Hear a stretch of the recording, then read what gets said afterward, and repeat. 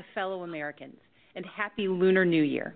I'm Stacy Abrams, and I'm honored to join the conversation about the state of our union. Growing up, my family went back and forth between lower middle class and working class. Yet even when they came home weary and bone-tired, my parents found a way to show us all who we could be. My librarian mother taught us to love learning.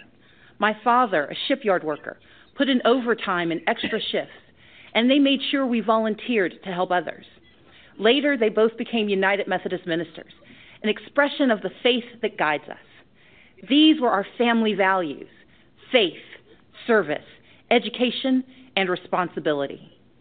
Now, we only had one car, so sometimes my dad had to hitchhike and walk long stretches during the 30-mile trip home from the shipyards. One rainy night, my mom got worried. We piled in the car and went out looking for him, and we eventually found my dad making his way along the road, soaked and shivering in his shirt sleeves. When he got in the car, my mom asked if he'd left his coat at work. He explained that he'd given it to a homeless man he'd met on the highway. When we asked why he'd given away his only jacket, my dad turned to us and said, "I knew when I left that man he'd still be alone, but I could give him my coat because I knew you were coming for me." Our power and strength as Americans lives in our hard work and our belief in more. My family understood firsthand that while success is not guaranteed, we live in a nation where opportunity is possible. But we do not succeed alone. In these United States, when times are tough, we can persevere because our friends and neighbors will come for us. Our first responders will come for us. It is this mantra, this uncommon grace of community, that has driven me to become an attorney, a small business owner, a writer, and most recently, the Democratic nominee for governor of Georgia. My reason for running was simple. I love our country and its promise of opportunity for all. And I stand here tonight because I hold fast to my father's credo. Together, we are coming for America, for a better America. Just a few weeks ago, I joined volunteers to distribute meals to furloughed federal workers. They waited in line for a box of food and a sliver of hope since they hadn't received paychecks in weeks. Making livelihoods of our federal workers a pawn for political gains is a disgrace. The shutdown was a stunt, engineered by the President of the United States, one that defied every tenet of fairness and abandoned not just our people, but our values. For 7 years, I led the Democratic Party in the Georgia House of Representatives. I didn't always agree with the Republican speaker or governor, but I understood that our constituents didn't care about our political parties. They cared about their lives. So when we had to negotiate criminal justice reform or transportation or foster care improvements, the leaders of our state didn't shut down. We came together, and we kept our word. It should be no different in our nation's capital. We may come from different sides of the political aisle, but our joint commitment to the ideals of this nation cannot be negotiable. Our most urgent work is to realize Americans' dreams of today and tomorrow, to carve a path to independence and prosperity that can last a lifetime. Children deserve an excellent education from cradle to career. We owe them safe schools and the highest standards, regardless of zip code. Yet this White House responds timidly, while first graders practice active shooter drills, and the price of higher education grows ever steeper. From now on, our leaders must be willing to tackle gun safety measures and face the crippling effect of educational loans, to support educators and invest what is necessary to unleash the power of America's greatest minds. In Georgia and around the country, people are striving for a middle class where a salary truly equals economic security. But instead, families' hopes are being crushed by Republican leadership that ignores real life or just doesn't understand it. Under the current administration, far too many hard-working Americans are falling behind, living paycheck to paycheck, most without labor unions to protect them from even worse harm. The Republican tax bill rigged the system against working people.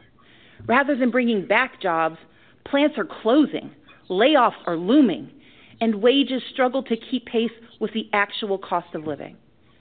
We owe more to the millions of everyday folks who keep our economy running, like truck drivers forced to buy their own rigs, farmers caught in a trade war, small business owners in search of capital, and domestic workers serving without labor protections. Women and men who could thrive if only they had the support and freedom to do so. We know bipartisanship could craft a 21st century immigration plan, but this administration chooses to cage children and tear families apart. Compassionate treatment at the border is not the same as open borders. President Reagan understood this. President Obama understood this. Americans understand this. And Democrats stand ready to effectively secure our ports and borders. But we must all embrace that from agriculture to healthcare to entrepreneurship, America is made stronger by the presence of immigrants, not walls. And rather than suing to dismantle the Affordable Care Act, as Republican attorneys general have, our leaders must protect the progress we've made and commit to expanding health care and lowering costs for everyone. My father has battled prostate cancer for years. To help cover the cost, I found myself sinking deeper into debt, because while you can defer some payments, you can't defer cancer treatment. In this great nation, Americans are skipping blood pressure pills, forced to choose between buying medicine or paying rent. Maternal mortality rates show that mothers, especially black mothers, risk death to give birth. And in 14 states, including my home state, where a majority want it, our leaders refuse to expand Medicaid, which could save rural hospitals, save economies, and save lives.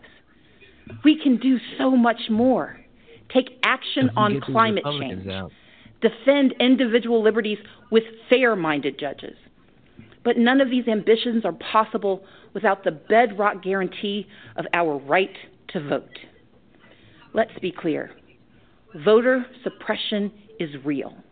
From making it harder to register and stay on the rolls, to moving and closing polling places, to rejecting lawful ballots, we can no longer ignore these threats to democracy.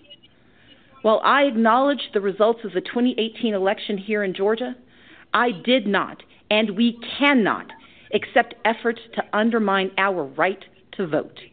That's why I started a nonpartisan organization called Fair Fight to advocate for voting rights. This is the next battle for our democracy, one where all eligible citizens can have their say about the vision we want for our country.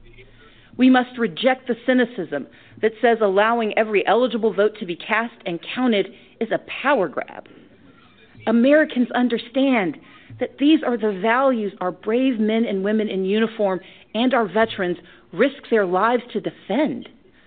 The foundation of our moral leadership around the globe is free and fair elections, where voters pick their leaders, not where politicians pick their voters. In this time of division and crisis, we must come together and stand for and with one another. America has stumbled time and again on its quest towards justice and equality. But with each generation, we have revisited our fundamental truths, and where we falter, we make amends. We fought Jim Crow with the Civil Rights Act and the Voting Rights Act.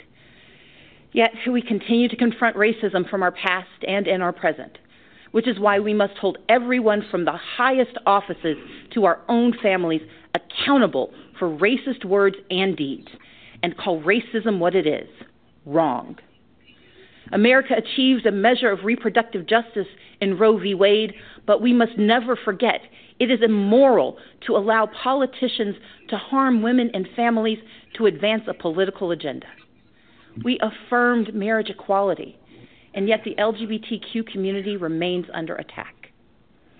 So, even as I am very disappointed by the president's approach to our problems, I still don't want him to fail. But we need him to tell the truth. and to respect his duties and respect the extraordinary diversity that defines America. Our progress has always been found in the refuge, in the basic instinct of the American experiment, to do right by our people. And with a renewed commitment to social and economic justice, we will create a stronger America together. Because America wins by fighting for our shared values against all enemies, foreign and domestic. That is who we are. And when we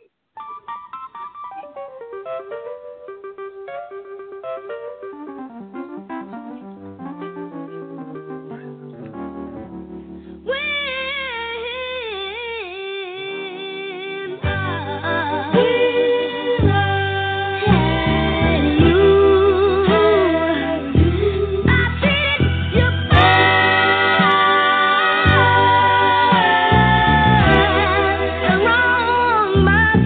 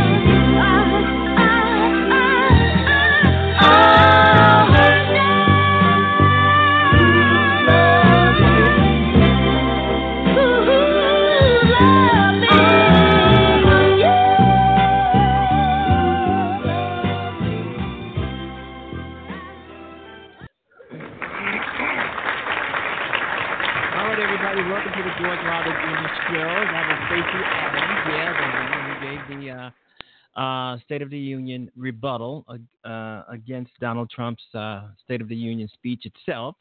That she will be back. It's a clip, but she will be back later on into the show, so stay tuned for that.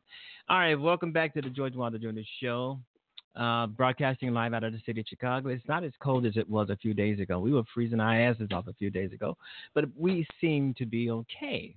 Now, in my studio here, the heat's up every day. I mean, all the time. It's like we're sweating in here right now, Where was it 3 or 4 days ago when we were freezing our asses off? But, that's another story. Anyway, Stacey Adams, they're trying to get Stacey Adams to run for the Senate.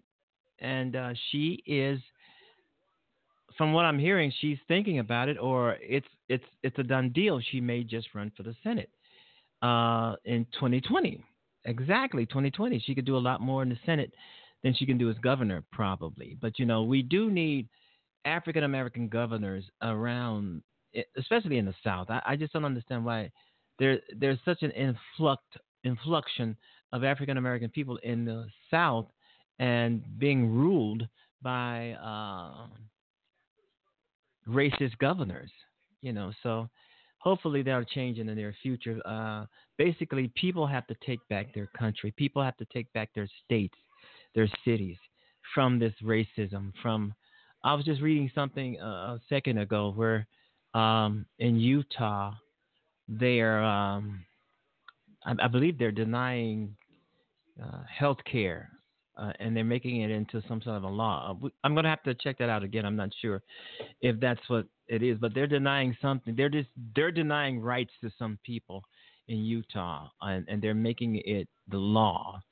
And people in these individual states, if you're having problems with your governor, if they're racist or they're just they're not doing the right thing. They're unsympathetic. They're mean and they're nasty. Your politicians, the people of those states where these politicians are wreaking havoc on those folks who live in that state, you people have to stand up, take back your state. You're the one to do it. You have to do it. We realize that a lot of these politicians in a lot of these states around America are setting up voter suppression. I mean, it's even if like Stacy was saying, even if your ballots are lawful, they don't even want you to vote. It's nothing about voter fraud. The only people who are committing voter fraud in the United States are the Republicans. If you hear of some Republicans saying that Democrats are committing voter fraud, well, it's more lies. What can I tell you? But if you're in these states that are and put it this way, if you're in these states and you have a Republican governor and this person is not doing the right thing when it comes to the voters, they're not doing the right thing when it comes to representing what you've voted them in office for, kick them out. So too many people, in my estimation, sit around and let these things happen. You cannot let them happen. If you got a rogue a representative, a rogue governor, a rogue local attorney general or secretary of state, you have to get these people out. Fight for your state. Fight for your country. Fight for your city. Fight for your town. Fight. Get these Republicans out of there who are not doing anything for you, who are just lining their pockets with your tax money. Because that's all it is. They don't give a damn about you or your problems. They couldn't care less. And the moment you find this out, work hard and diligently, of voting these people out on their asses. I mean, Republicans all over the United States where they control local legislature, in those states, they are prompting themselves. They are trying to make sure that they stay in power forever, as if Democrats don't have a right to have power, to have control over those states. Republicans want to keep their feet foot, feet, which one? Feet on the back of your necks. That's all they want to do. If you're in these states, don't sit back and cry. Do not act as if you don't have a say or right in what's going on in your government. And for God's sakes, do not think or try to feel helpless in doing anything about the crime and the corruption in your neck of the woods. You have it all. This is America. As Stacy was saying, we are coming for America. That's a good title for a book. We're coming for America. You know, I wanted to use it. I started to use it. You know, I said, no, copyright infringement. No, I don't think so. But I don't think you can copyright a title or something like that. But but anyway, I would entitle her speech after Trump's State of the Union. We are coming for America, and that's what it's about. We are coming for America. I'm going to have to use that because I do like that. I have an upcoming book on Donald Trump. I was thinking about using that. We are coming for America because I'm calling my upcoming book The Slime of Donald Trump. But I'm even having thoughts about calling it The Slime of Donald Trump because I don't really want Donald Trump's name on the front of anything that I'm producing. I'm writing this book. I don't want his name on the front of it. His name is all through it in terms of content, but on the cover, I don't need his name. So I'm going to change it to, I wanted to use We Are Coming for America, but that's Stacey Adams. So Stacey Abrams. Why do I call her Stacey Adams? But it's Stacey Abrams. And I think she said Stacey Abrams when she was introducing herself without the S on the end of her last name. But, that could have been an oversight. Who knows? But anyway, my latest book, I'm trying to get done with this book. I've gotten over maybe 200 pages so far, maybe. And I'm trying to end it. I'm editing it right now. But there is so much that keeps coming out of the Donald Trump administration that's negative that I can't really put an ending on the book. Because everything that comes out of the Trump administration and from news reporting, I just keep having to build on it in my book. I want to say, that's the end of it. That's the end of it. And then something else comes out salacious. And I say, I got to put that in the book. Bing. Then I said, that's it. That's it. That's the end of it. I'm through with it. I'm done with it. It's just about over. Then something else comes out in the news about Donald Trump. I got to put that in it. Bing. And I've been told that that's the way it is with Robert Mueller. He's trying to finalize his report into Donald Trump's corruption, but yet Donald Trump keeps providing more and more and more material that causes this investigation to linger on. Like, let's take the State of the Union address. Now, there was more material for Mueller to investigate just by Donald Trump opening his mouth. Because if you think about it, Donald Trump is saying, one of the things he said, well, I think one of the things that overshadows the State of the Union, because I'm hearing that this State of the Union by Donald Trump is a lot better than some of the other ones, but one of the things that's going to overshadow this particular State of the Union is that Donald Trump once again committed obstruction of justice out in the open when he threatened Democrats to stop the investigations into himself. Now, that's going to give Mueller more material to investigate.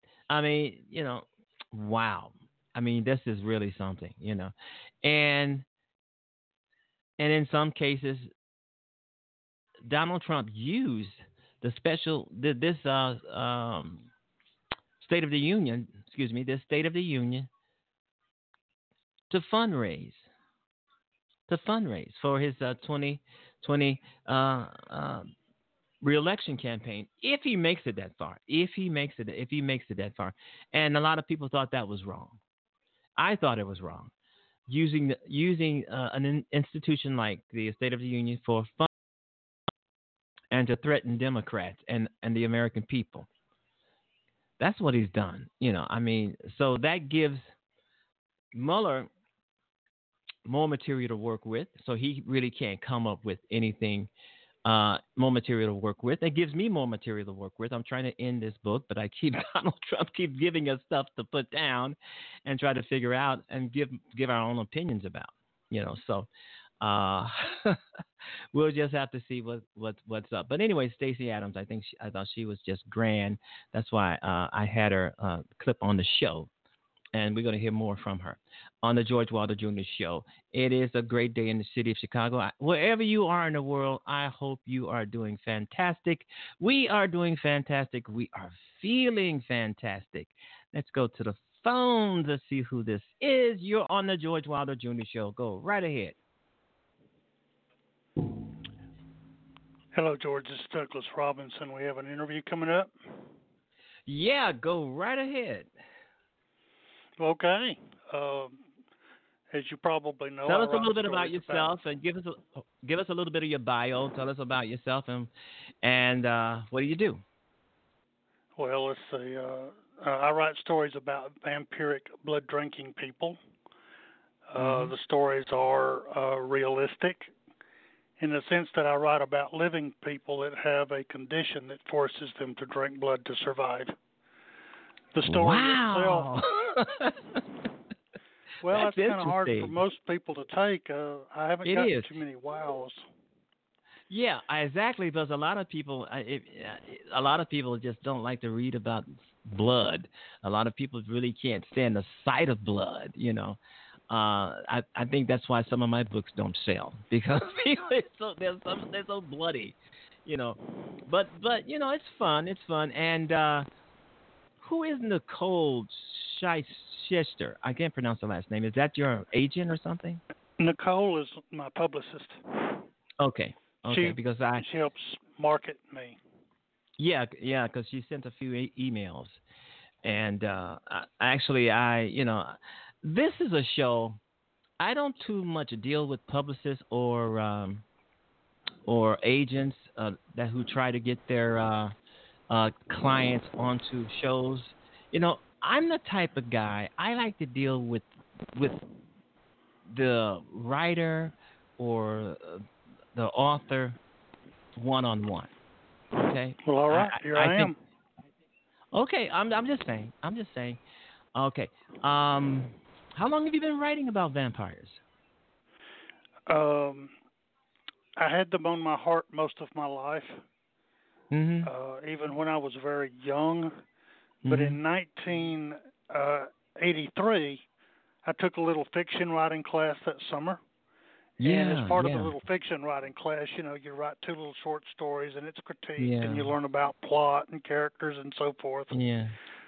Well, the second story that I wrote was essentially the ending of the first novel-length story, and after I finished that little summer course, I kept seeing the equivalent, what would later be the equivalent of 16 novel-length stories regarding this vampiric girl named Macon. Wow. And her relationship with this young man, Thomas, who later becomes vampiric because he was exposed to her blood in a fight. What intrigues you about vampires? I don't know that intrigue is quite the right word. I would say that I just care whether they live or die, because they're in a real bad situation to begin with. Yeah. Years ago, maybe a few years ago, I was very intrigued. I was a number one fan of vampires. I just loved them. I just loved it. I love the survivors who try to, not get bitten, because if they get bitten, they're going to turn into a vampire. And I just loved them. I just thought it was and I did a few books. I did a few books on Dracula, but not involving so much vampires, just Dracula himself. But I always liked vampires. I really, and I still do in a sense.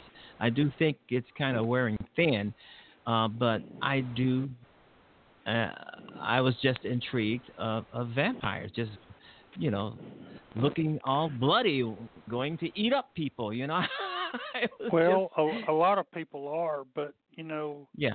most people have Dracula on the brain, and so they don't really see it. But I bring a different perspective to it, Uh-huh. and I think I show more of the suffering and the struggle on their end of it.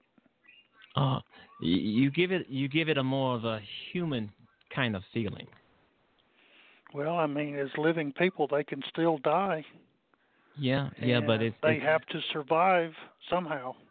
yeah, and you craft a pretty good story around that. Yes, Okay, with all God's right, help. okay, okay, and you've done quite a few of these kinds of writings, and how are people reacting to what you do? Well, the first story is called Silently Comes the Night. The Mm-hmm. second story is called Rites of Passage. And the only two that are published at present are those two in the series. The next three are with Deadly Intent, Overkill, and Making Story. And those are in sort of progress right now. But the Wow, entire I mean, storyline, I'm sorry, sir, go ahead. no, no, go right ahead. Well, the entire storyline, like I say, after I finished that little fiction writing class, I saw the people, the characters, as you would call them, the situations, their lives, and basically I saw Macon's life essentially from a period of time from 1993, and the storyline itself goes to about 1999. But it was all this detail and all these people and all these places that I just, well, it plays like a movie in my head, like you can see it on a video screen. Mm-hmm.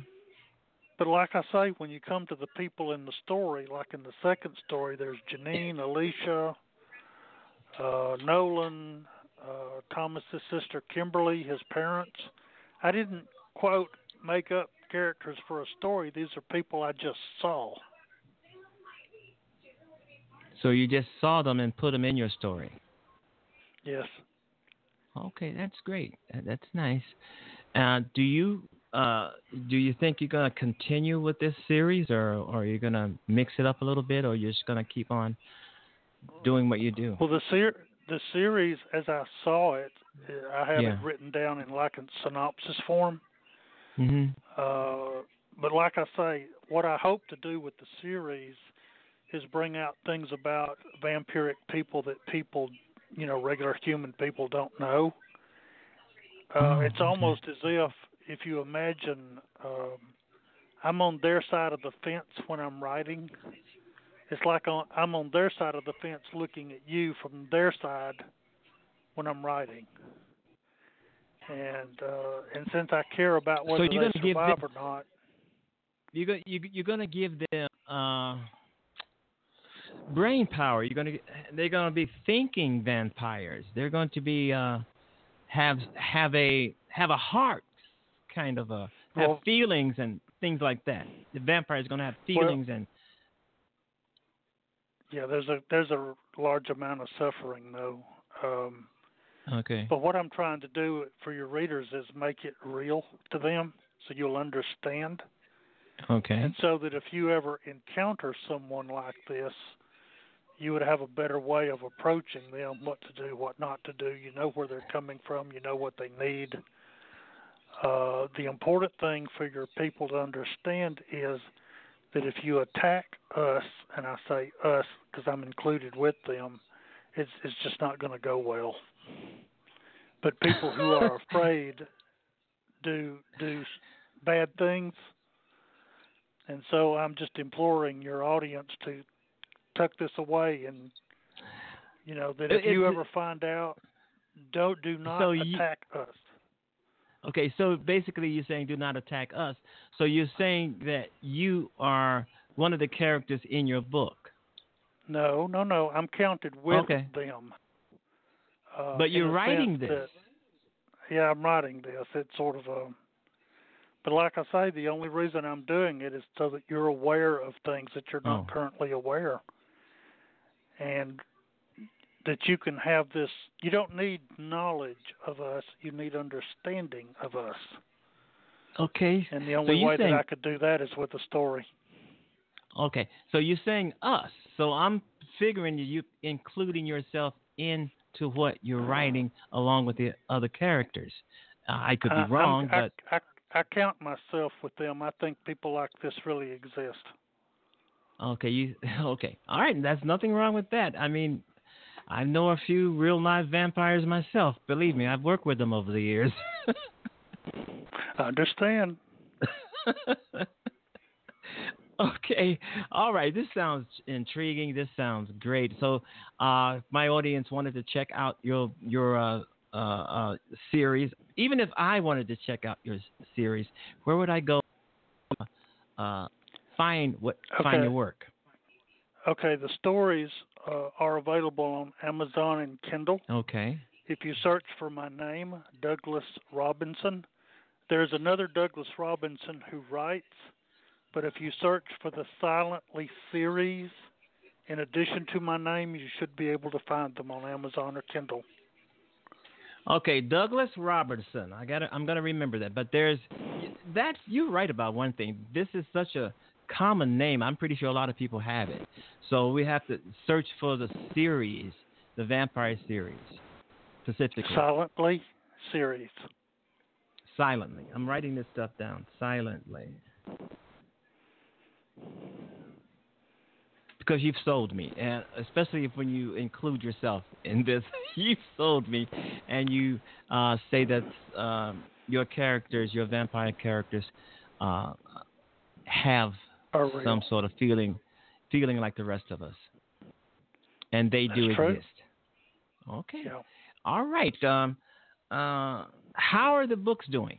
One more question. How are the books doing on Amazon? I'm not getting really a lot of royalties. I wish it would take off, but maybe I can get the word out before things blow up, and it will all be good. What about, I guess what I'm saying, what about ratings? What are some of the ratings for your books? I got a very positive review on Kirkus Review. Good. Great. I got some other positive reviews, like 4 out of 5 stars or 4 point something out of 5 stars. The people who read it, who like vampire type stories, said it was different, a new take. Okay, so that's basically what it is. Sometimes if you just have a few positive reviews, a few positive ratings, that's enough in some cases to get your book going. At least somebody is saying, hey, wow, this is a great story, this is a great book, and other people are coming along, wow, let me check this out, read a sample of it or something, and check it out. Okay, give us your name one more time and tell us how we can get in touch with you if we, so that we can actually check your stuff out. You have a website or something? Okay, Douglas Robinson. Like Robinson Crusoe and like that. Yeah, Douglas. Space Family Robinson, all of those. Yeah. Mm-hmm. The website is https://silently-publishing.com. Okay, Robinson, Douglas Robinson, are you working on anything now for the future? Well, I have the next 3 books that I'd like to get it done. But it's not there yet. Okay. But if you look in the front of any of the books, you see the list of the 16 stories that it's going to be. Oh, okay. All right. Douglas Robinson on the George Wilder Jr. Show, and he's talking about vampires. Thanks a lot, man, for being on the show, and lots of luck. Thank you, sir, so much for having me. No problem. Bye-bye.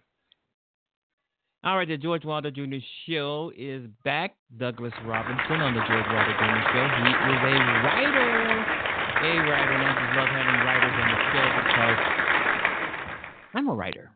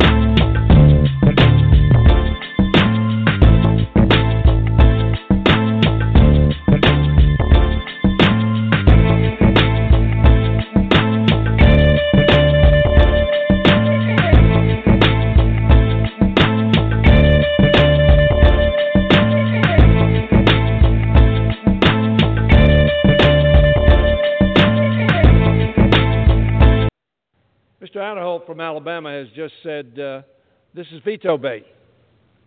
What is veto bait? A proposition to open up the people's government. Veto bait. And what is the Republican position? Unless the co-equal branch of government, the House of Representatives, says yes to the President of the United States, you will continue to support ad infinitum closing down the American government. Our Russian I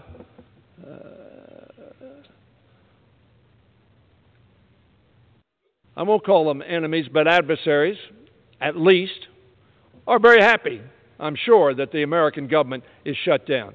Our Chinese competitors are very happy that the American government is shut down. We look ridiculous on the national and international scene. I asked one of my Republican colleagues to stand, and I'll yield to them.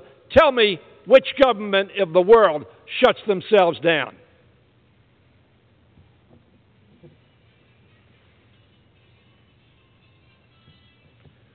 You're correct. The answer is I can't find any government in the free world that shuts themselves down.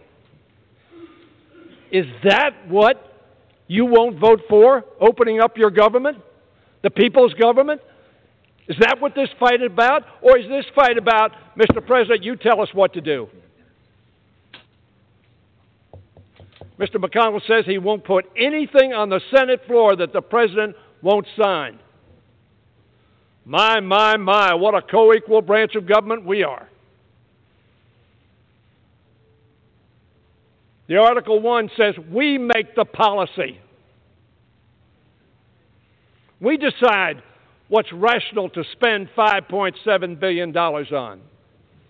When experts tell us this wall won't work, but Senator Cornyn, Senator Graham, Senator Kennedy, other senators have said this is not a good investment. And by the way, somebody else who said that was Mick Mulvaney some years ago, who's now Chief of Staff at the White House. This is not a partisan issue, and this is not about the wall. Nor was it about the ACA. Nor was it about the level of education funding when Gingrich shut down the government, or when Ted Cruz and the Freedom Caucus shut down the government. Thank God for John Boehner, who had the courage to put and say, shutting down the government does not make any sense. It's a stupid policy. Thank God for John Boehner, who came to the floor, notwithstanding the fact only 87 of his Republican colleagues would support him. And with all the support of the Democrats, we opened up the government after 26 days. Now, we've exceeded it this time. And what happens 2 weeks from now when the President says, either you do it my way or no way, or I'm going to shut down the government? We are paying a high price, Mr. Speaker, for shutting down this government. Not only the 800,000 hostages that have been taken by the President of the United States, with the complicity of his Republican supporters in the House and in the Senate. 800,000 people. 440,000 of them forced to work without getting paid. 360,000 of them sitting home and saying, how am I going to pay my mortgage? How am I going to pay my car payment? They don't know. I talked to a veteran just 3 days ago who represents a lot of veterans organizations who said to me, do you know the highest reason for veteran suicide? I said, no, what is that? Fiscal uncertainty. We have a lot of veterans in the federal government. We have a lot of veterans who are either laid off or working and not getting paid.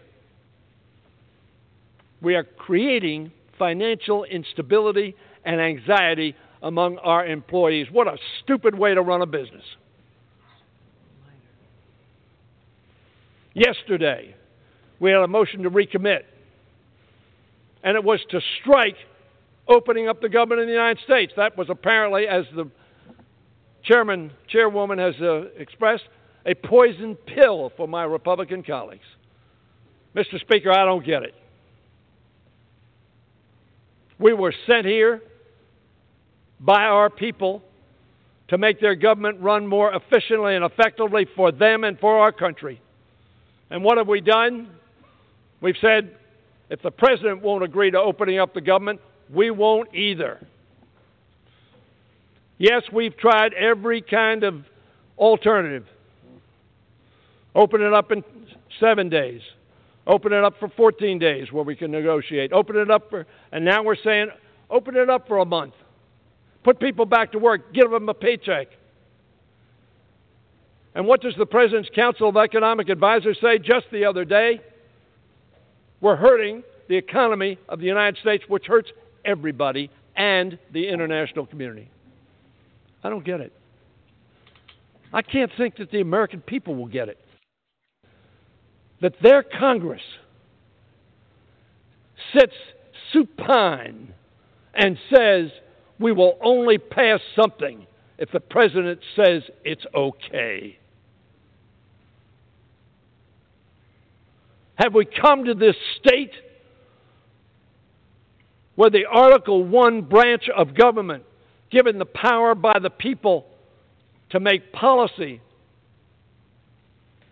says to the person in the second article, given the responsibility of executing policy, tells us, you guys who make policy, don't do it unless I tell you you can. How sad. How lacking in respect for our own responsibility and duties to sit idly by why not only 800,000 people are held hostage, but by millions and millions of others who are served daily by those 800,000 people. I plead with my colleagues. Stand up. Reject this policy of shutting down government. Whoever does it, whichever side does it. And we don't do it. We don't believe in it. Mitch McConnell doesn't believe in it. He said it just a few years ago. It was a failed policy. And Senator McConnell, was the guy that opened up government. That's what he said. And he's now abandoned that, unfortunately, to the detriment of our country. Not just to the detriment of our federal employees, to the detriment of the country. Mr. Speaker, I would hope every American would call their member and say, look, you guys have differences, that's all right, but don't shut down my government. Don't hurt my economy. Don't hurt my neighbor. Don't hurt my mom and dad. Don't hurt my child. Don't send people to the border to make us secure when you talk about border security, and then don't pay them and have them worrying about when they're going to get their next paycheck. We're better than this. We're better. Our breaking news at this hour is that Chuck Grassley has confirmed, the chairman of the Senate Judiciary Committee, that Rachel Mitchell, the Maricopa County attorney in the prosecutor's office there who specializes in prosecuting sex crimes, will ask the questions for Republicans during the hearing on Thursday in which Brett Kavanaugh will appear to defend himself against a charge of sexual assault in which Dr. Christine Blasey. Recently, Fox News did a viewer poll where they were hoping to show the country just how unlikable the Democratic Party is. And you know what? They did a pretty decent job of it, because only 44% of the respondents believe that Democrats put the country over their party, whereas 43% said they put party over country. So by only a 1-point margin, people said, no, Democrats love the country more than they love their party. That's pretty bad for the Democratic Party, right? I mean, if Fox News presented that information to us, that would make them look really bad. But the reason you're not hearing more about this poll is because the numbers are actually even worse for Republicans. According to Fox News' own numbers, 36% of voters say that the Republicans put country over party, that they care more about the United States than they do about this thing called the Republican Party. But 52%, a majority of people in this country, say, no, the Republican Party absolutely puts their party over their country. Now, here's why this is important. First and foremost, think back to a few of the recent campaign slogans that Republican presidential candidates have used. We had McCain and Palin, country first. Yeah, the voters don't buy that anymore. Donald Trump, make America great again, which we now understand is make me even richer than I was before I ran for president.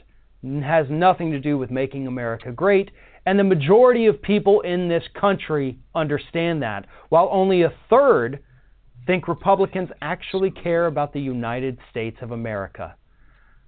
That is a remarkable poll. And if I were a Republican strategist or a Republican politician, I would be freaking the hell out right now. And you know why? Because we've got midterms just a few weeks away.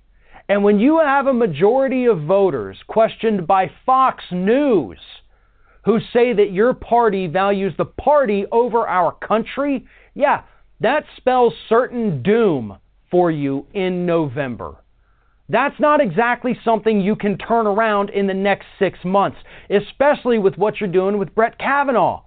You wanted to confirm this guy, even though there were multiple women coming out on a daily basis for the last week, accusing him of sexual misconduct. And you didn't care. Every time a new woman came out, you would still say, oh, it doesn't matter, I'm going to vote to confirm him anyway. Because it's not about country, it's about party. And the American public has been paying closer attention to what's been happening than they really ever have before. And I think that's why we're getting a little bit of this awakening, is that people are paying attention. You know, we're kind of weeding out the fake news, except for Fox. But even though Fox is the highest rated cable news show, if your highest viewed program only gets 3 million viewers a day, it seems like a lot, especially compared to everybody else. But when you consider there's almost 330 million people in this country, but only 3 million watch one Fox program each day, not really that influential, are you? Nonetheless, people understand. People are paying attention, and people know exactly what the Republican Party is all about. And that is going to be revealed. It's going to be seen in the results that start coming out during the midterms.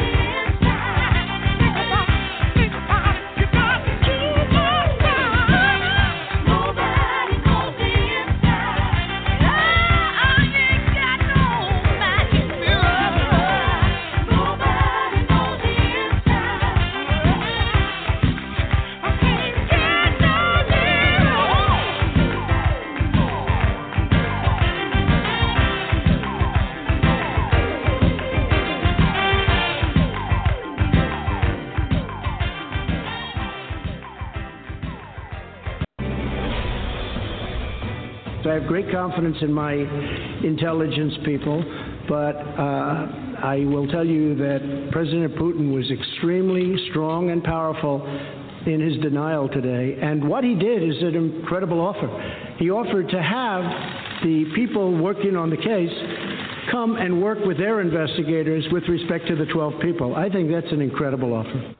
Donald Trump shocked even his harshest critics with his submission to Vladimir Putin this week, likely including my next guest. And joining me now for your moment of Maxine, Congresswoman Maxine Waters of California. And Congresswoman, thank you so much for being here. I really appreciate it.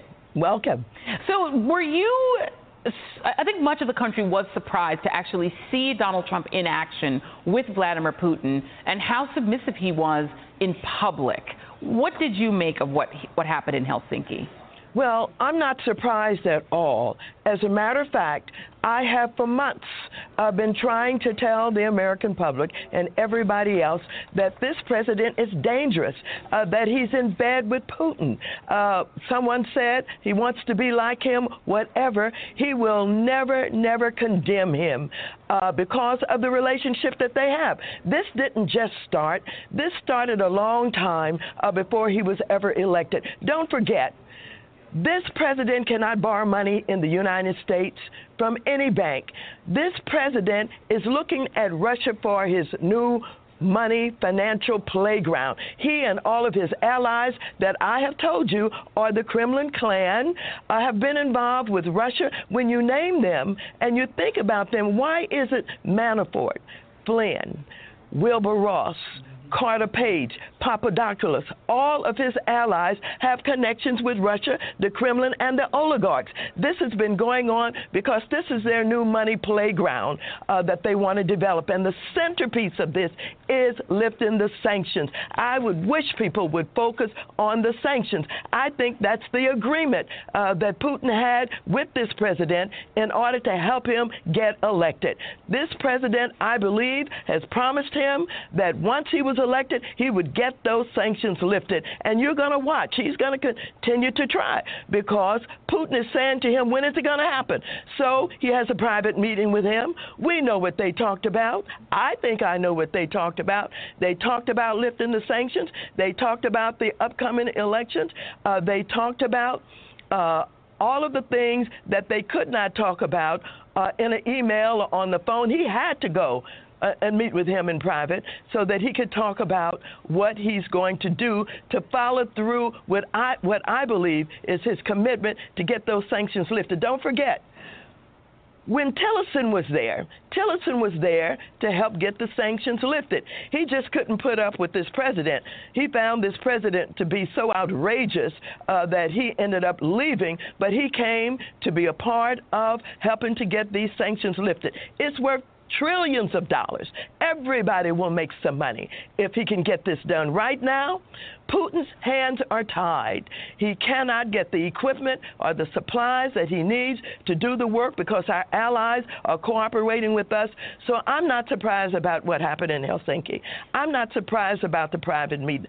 I'm not surprised about this president standing up for Putin. As a matter of fact, I think he is Putin's apprentice. He's been under his tutelage for a long time now, and he intends to get it done. And the American people are sitting idly by. And the Republican Party should be ashamed that they're allowing this to happen. They have no guts. They have no courage. They're not standing up for America. I dare them to talk about how patriotic they are, given what they're allowing this president to do. Now they're all going to send out press releases saying, we don't want you to invite Putin. Well, he's going to invite him unless the Congress of the United States and the Republicans really take some serious action. How many of the Republicans are saying, I won't come to the White House. I'm going to be outside demonstrating? How many of them saying, don't invite me to any dinner? You better not have a state dinner. How many are saying that they're just saying you shouldn't and we don't want you to do it? But I want to tell you, if they don't take strong action to keep him from bringing him here, he's going to bring him here. And that will be another straw in his hat that he can point to and say, see, Mr. Putin, I'm moving this forward what we talked about, what we're going to do. I'm going to get this done. And forget about what he did with North Korea. Yep. That's just an effort to say that I'm doing this with both countries, and that's just an effort to say that, see, I'm trying to create peace and relationships in different ways, but the fact of the matter is his focus is on Russia and lifting those sanctions, and you're going to see him continue to try it because he has an agreement that he cannot get out of. When people want to know what does Putin have on the president of the United States, is this agreement where the president promised he was going to get the sanctions lifted, and Putin is going to hold him to it. Let me, you mentioned Carter Page, Congresswoman, and here is the FISA warrant, which was released in unprecedented fashion by the FBI. We have it this morning, and folks are reading through it. What do you think that the release of this document does to the credibility of the chairman of the House Intelligence Committee, Devin Nunes? Well, first of all, they've got to understand that he was put under surveillance because of the actions that he was taking, not only that caused suspicion, but I think it was deemed that he basically was going to be used to spy. He's not considered to be very smart, not considered to be very, capable of resisting, the Russians. And so I think that Nunes and all of them are looking very silly. I think that they should be ashamed that they would in any way undermine the FBI and the FBI's work to try to protect this country from our enemy, which this president says he's not our enemy. He's just a competitor. He keeps going on like that. But the fact of the matter is that Nunes and he is the enemy. There's no doubt about it. And after this State of the Union address, where he threatened Democrats to stop investigating him, and he basically, obstructed justice in the State of the Union, the Democrats are not going to have any of it. They say that they are going to, actually, they have already started investigations after the State of the Union, where he threatened them. They've started investigations into his finances and to his crimes. So he just walked in it. Trump just stepped in it, threatening people to do something. You don't threaten an equal body to not to do something. You don't threaten people not to check and balance you when it is their job to check and balance you. Okay, they're saying that their border security officials has clock ticks toward, and I think the governor of New Mexico, if I'm not getting my words crossed, New Mexico or somewhere along the border there, some governor has pulled her troops away from the border. Trump ordered troops to the border. But she is pulling her troops away from the border because she's saying this is just a charade. Oh, it's more than a charade. It's bullshit. There is no crisis on the border. Every fucking body knows that. Trump, and this is not about a border wall. Trump wants this money so he can, just because he thinks he should be able to get it because he's entitled to it. What he wants to do is pocket it. He wants to try to pocket this money some kind of way. He wants to try to pocket taxpayer money. That's what I think. There's no crisis on the border wall. Even some of his Republicans who are now turning against him, they didn't do it in the beginning, but it seemed like they're turning against him. They are saying, hey, there's no crisis on the border. You should not be declaring an emergency. Because if you try to declare an emergency to try to get the money, this is going to go through the courts.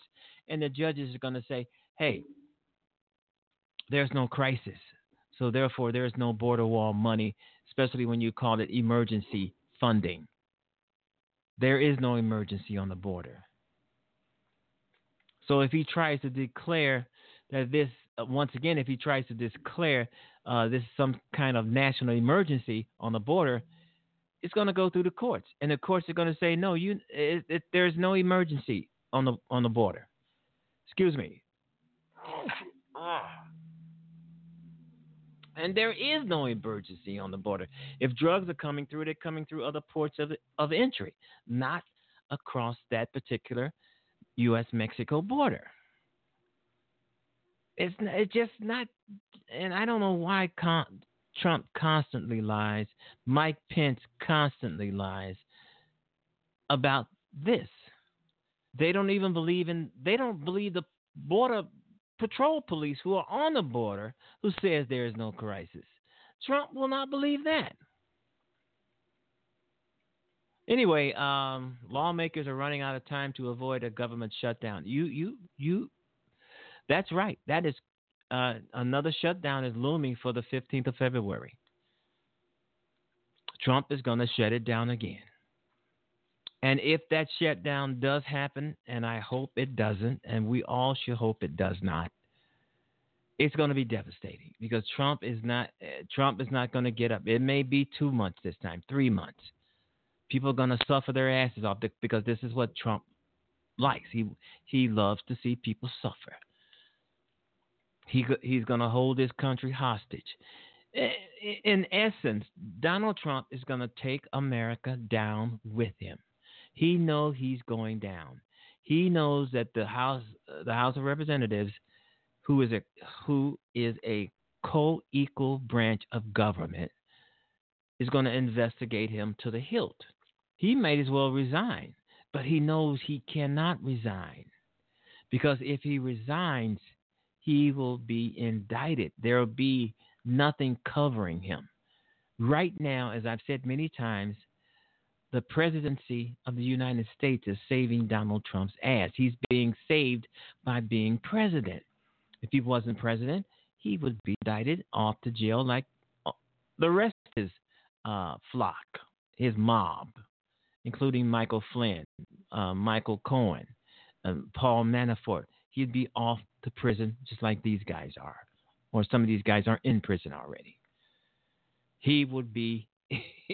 The presidency is saving his ass because there's some sort of a clause on the DOJ's books that's saying that a sitting president cannot be indicted, which that's bullshit because there's nothing in the Constitution that says that. So, but they're going to stick to that. But once Trump resigns, if he resigns, he's not going to resign for another reason. He loves power. He loves power. No matter how little, he's going to try to get around it. He wants to be dictator. He wants to be president for life. He wants to kick our asses. Trump will not resign. He will not quit. If Trump leaves the White House, he will leave kicking and screaming. The guy loves power. If he resigns, he will be immediately indicted because he will become a private citizen. A private citizen. So Trump is in a place right now where it's saving his ass. But Democrats are going to be investigating him to the hilt. One of the reasons why I think Democrats will be investigating Trump to the hilt is because Trump throws out these veiled threats. If you constantly investigate me, that's presidential harassment. Going to stop them from digging into his crimes. As if that's going to scare them. That's presidential harassment. In other words, he's trying to say, I'm going to get you. Trump makes these veiled threats out to everybody, to his critics. He sends, I'm not going to say he sends out bombs or letters or anything like that, but I do know that people who support him and listen to him, they do his bidding, in which he constantly spews hatred and violence and destruction at his rallies. I'm hearing that he's going to be off to a rally tonight, or he's going to be going to one, and a lot of the media outlets are saying that they're not going to cover his rallies because there's nothing in his rallies but lies and violence and hate and threats. That's all that's in his rallies. Why is he threatening people? His threats means nothing. He's a bully. He's a bully. Trump is a bully. He'll threaten you to see if those threats are going to scare you and make you cease what you're doing or whatever. But if you stand, it's a bully. It's just like any other bully. Stand up to a bully, you face a bully off, they will leave you alone. I have known many bullies throughout my life, and I do know for a fact most of them are cowards, if not all of them are cowards. Donald Trump is a coward. Stand up to a bully. And this is what the Democrats are doing, standing up to a bully. There's nothing the hell he can do. They have just as much power or more power in Washington than he does. He's pissed off that the Republicans lost the House of Representatives, because if the Republicans had the House of Representatives and the Senate, America would be screwed. We would be screwed. I'm writing about this in my book. America would be screwed. But they didn't win. The Democrats, the blue wave, kicked their asses. And now Donald Trump is saying, hey, this is not fair. Now he's going around threatening people, threatening other lawmakers, threatening people who talk against him, threatening people who don't like him, threatening his critics, sending people out to scare people. If you hate Donald Trump, if you're saying nasty things about Donald Trump, somebody's going to be knocking on your door. As I've said the other day, 80% of the people in the United States do not like Donald Trump. You've got Republicans, people who used to be Republicans. Now they're either independents or they're Democrats because they don't want to be in the party of Donald Trump. And a lot of the voters out here, a lot of the constituency are saying, why is my representative, why is my senator not doing the job for my state as I voted them to do, as I gave them their jobs? Why are they becoming ass kissers to Donald Trump? You got a lot of constituency. You got a lot of newspapers all over America chastising their representative for being in the pockets of Donald Trump. Trump may not make it to 2020. The indictments, the criminality that's coming could force him to resign or quit or be impeached. So he may not make it, but then again, he could make it. Donald Trump seemed to dance his ass out from under a lot of things that others cannot. But if he does make it to 2020, he may not have enough money on hand to mount a campaign because a lot of the rich donors have even turned against him. The money people have turned against him. That's why you see Donald Trump every time he's on television giving some sort of a talk, he's also including fundraising in that talk, just like he did the State of the Union. So I think that's probably what Donald Trump is afraid of, people not giving him money in order for him to mount an effective campaign for 2020 if he makes it that far. And some of the Republicans in the Senate and in the House of Representatives, a lot of them, from what I'm hearing, they're trying to mount a primary against Donald Trump. That means that they looking for someone to run against him in the Republican primary. That means giving him someone, giving him some competition because he may not win the nomination for 2020. Again, if he makes it that far. So Donald Trump is in all kinds of hot water that he's trying to threaten his way out of. And a lot of people saying that by him threatening people and asking people and demanding people to end the investigations into his crimes, they're saying that windows or mirrors 1974 Richard Nixon. So yeah, this is This is unpresidential. I mean, this is something. I mean, Donald Trump is. I mean, he's in a lot of trouble. He is in a lot of trouble, and he's trying to threaten his way out of that. And I don't know if he can do it or not. I don't know if he can do it or not because if he decides to resign, and I think he should resign, it's too much. It's too much shit that's mounting. He will be indicted because he will no longer be under the chill of the presidency that is protecting him from indictment as of right now. He will not resign. And another reason why he will not resign, I just mentioned it, he loves power. Donald Trump is drunk on power. And he really is. He's drunk on power. All right, here is Stacy Abrams on the George Wilder Jr. Show. Good evening, my fellow Americans, and happy Lunar New Year. I'm Stacy Abrams, and I'm honored to join the conversation about the state of our union. Growing up, my family went back and forth between lower middle class and working class. Yet even when they came home weary and bone-tired, my parents found a way to show us all who we could be. My librarian mother taught us to love learning. My father, a shipyard worker, put in overtime and extra shifts, and they made sure we volunteered to help others. Later, they both became United Methodist ministers, an expression of the faith that guides us. These were our family values: faith, service, education, and responsibility. Now, we only had one car, so sometimes my dad had to hitchhike and walk long stretches during the 30-mile trip home from the shipyards. One rainy night, my mom got worried.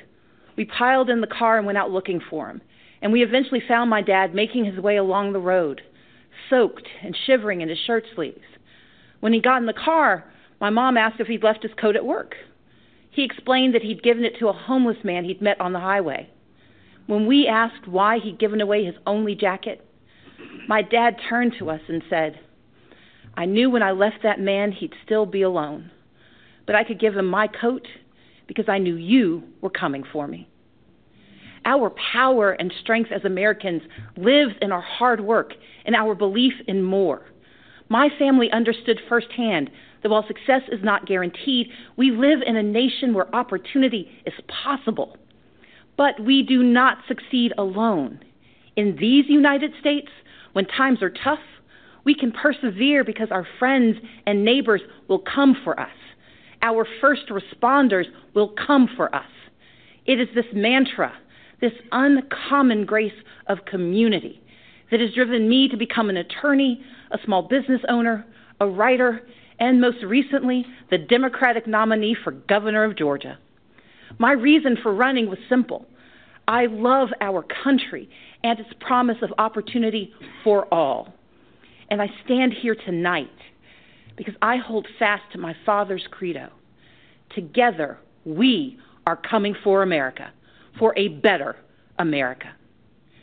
Just a few weeks ago, I joined volunteers to distribute meals to furloughed federal workers. They waited in line for a box of food and a sliver of hope since they hadn't received paychecks in weeks. Making livelihoods of our federal workers a pawn for political games is a disgrace. The shutdown was a stunt, engineered by the President of the United States, one that defied every tenet of fairness and abandoned not just our people, but our values. For 7 years, I led the Democratic Party in the Georgia House of Representatives. I didn't always agree with the Republican speaker or governor, but I understood that our constituents didn't care about our political parties. They cared about their lives. So when we had to negotiate criminal justice reform or transportation or foster care improvements, the leaders of our state didn't shut down. We came together, and we kept our word. It should be no different in our nation's capital. We may come from different sides of the political aisle, but our joint commitment to the ideals of this nation cannot be negotiable. Our most urgent work is to realize Americans' dreams of today and tomorrow, to carve a path to independence and prosperity that can last a lifetime. Children deserve an excellent education from cradle to career. We owe them safe schools and the highest standards, regardless of zip code. Yet this White House responds timidly, while first graders practice active shooter drills, and the price of higher education grows ever steeper. From now on, our leaders must be willing to tackle gun safety measures and face the crippling effect of educational loans, to support educators and invest what is necessary to unleash the power of America's greatest minds. In Georgia and around the country, people are striving for a middle class where a salary truly equals economic security. But instead, families' hopes are being crushed by Republican leadership that ignores real life or just doesn't understand it. Under the current administration, far too many hard-working Americans are falling behind, living paycheck to paycheck, most without labor unions to protect them from even worse harm. The Republican tax bill rigged the system against working people. Rather than bringing back jobs, plants are closing, layoffs are looming, and wages struggle to keep pace with the actual cost of living. We owe more to the millions of everyday folks who keep our economy running, like truck drivers forced to buy their own rigs, farmers caught in a trade war, small business owners in search of capital, and domestic workers serving without labor protections. Women and men who could thrive if only they had the support and freedom to do so. We know bipartisanship could craft a 21st century immigration plan, but this administration chooses to cage children and tear families apart. Compassionate treatment at the border is not the same as open borders. President Reagan understood this. President Obama understood this. Americans understand this. And Democrats stand ready to effectively secure our ports and borders. But we must all embrace that from agriculture to healthcare to entrepreneurship, America is made stronger by the presence of immigrants, not walls. And rather than suing to dismantle the Affordable Care Act, as Republican attorneys general have, our leaders must protect the progress we've made and commit to expanding healthcare and lowering costs for everyone. My father has battled prostate cancer for years. To help cover the cost, I found myself sinking deeper into debt, because while you can defer some payments, you can't defer cancer treatment. In this great nation, Americans are skipping blood pressure pills, forced to choose between buying medicine or paying rent. Maternal mortality rates show that mothers, especially black mothers, risk death to give birth. And in 14 states, including my home state, where a majority want it, our leaders refuse to expand Medicaid, which could save rural hospitals, save economies, and save lives. We can do so much more. Take action on climate change. Defend individual liberties with fair-minded judges. But none of these ambitions are possible without the bedrock guarantee of our right to vote. Let's be clear. Voter suppression is real. From making it harder to register and stay on the rolls, to moving and closing polling places, to rejecting lawful ballots, we can no longer ignore these threats to democracy. While I acknowledge the results of the 2018 election here in Georgia, I did not, and we cannot, accept efforts to undermine our right to vote. That's why I started a nonpartisan organization called Fair Fight to advocate for voting rights. This is the next battle for our democracy, one where all eligible citizens can have their say about the vision we want for our country. We must reject the cynicism that says allowing every eligible vote to be cast and counted is a power grab. Americans understand that these are the values our brave men and women in uniform and our veterans risk their lives to defend. The foundation of our moral leadership around the globe is free and fair elections, where voters pick their leaders, not where politicians pick their voters. In this time of division and crisis, we must come together and stand for and with one another.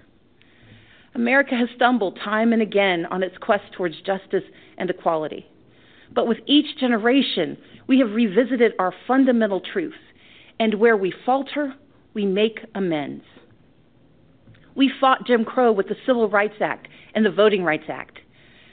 Yet we continue to confront racism from our past and in our present, which is why we must hold everyone from the highest offices to our own families accountable for racist words and deeds, and call racism what it is: wrong.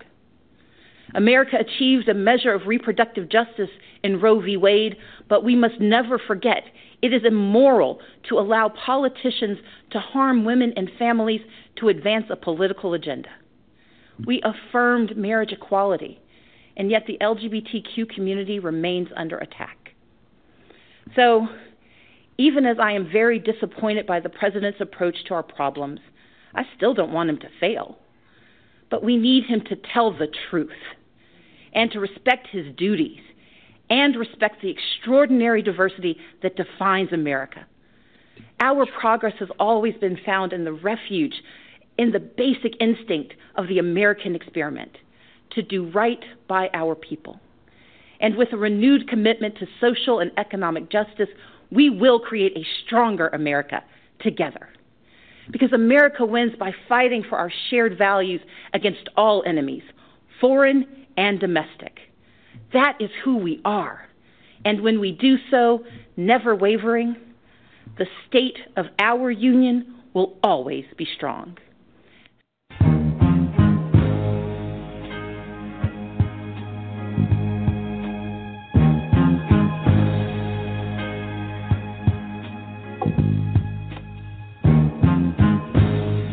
Heaven help the child who never had a home.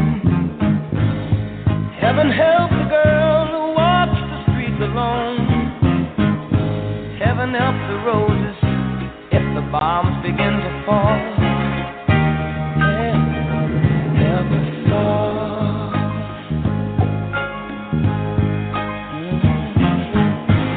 Heaven help the black man if he struggles one more day.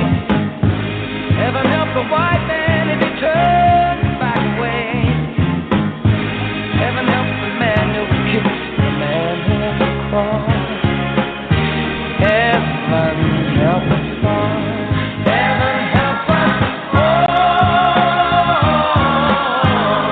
Heaven help us all. Help us all. Heaven help us, Lord, hear our call when we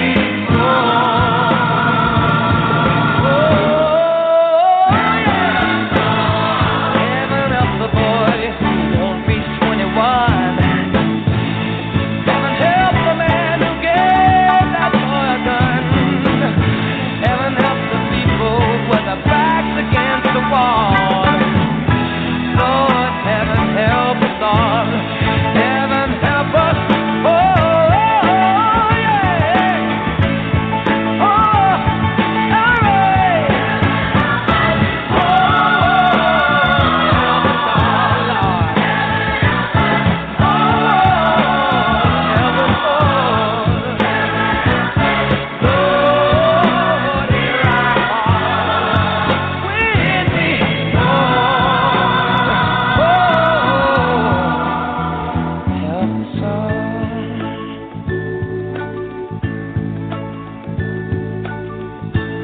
Now lay me down before I go to sleep.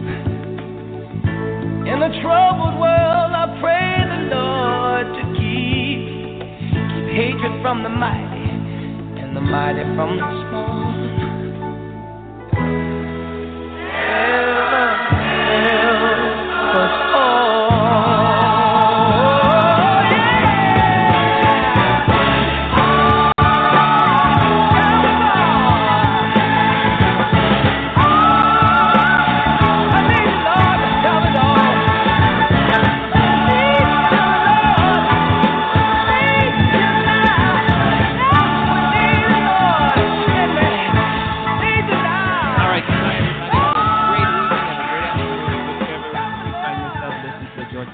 Show. So long, everybody. Make sure you join me tomorrow. Bye-bye.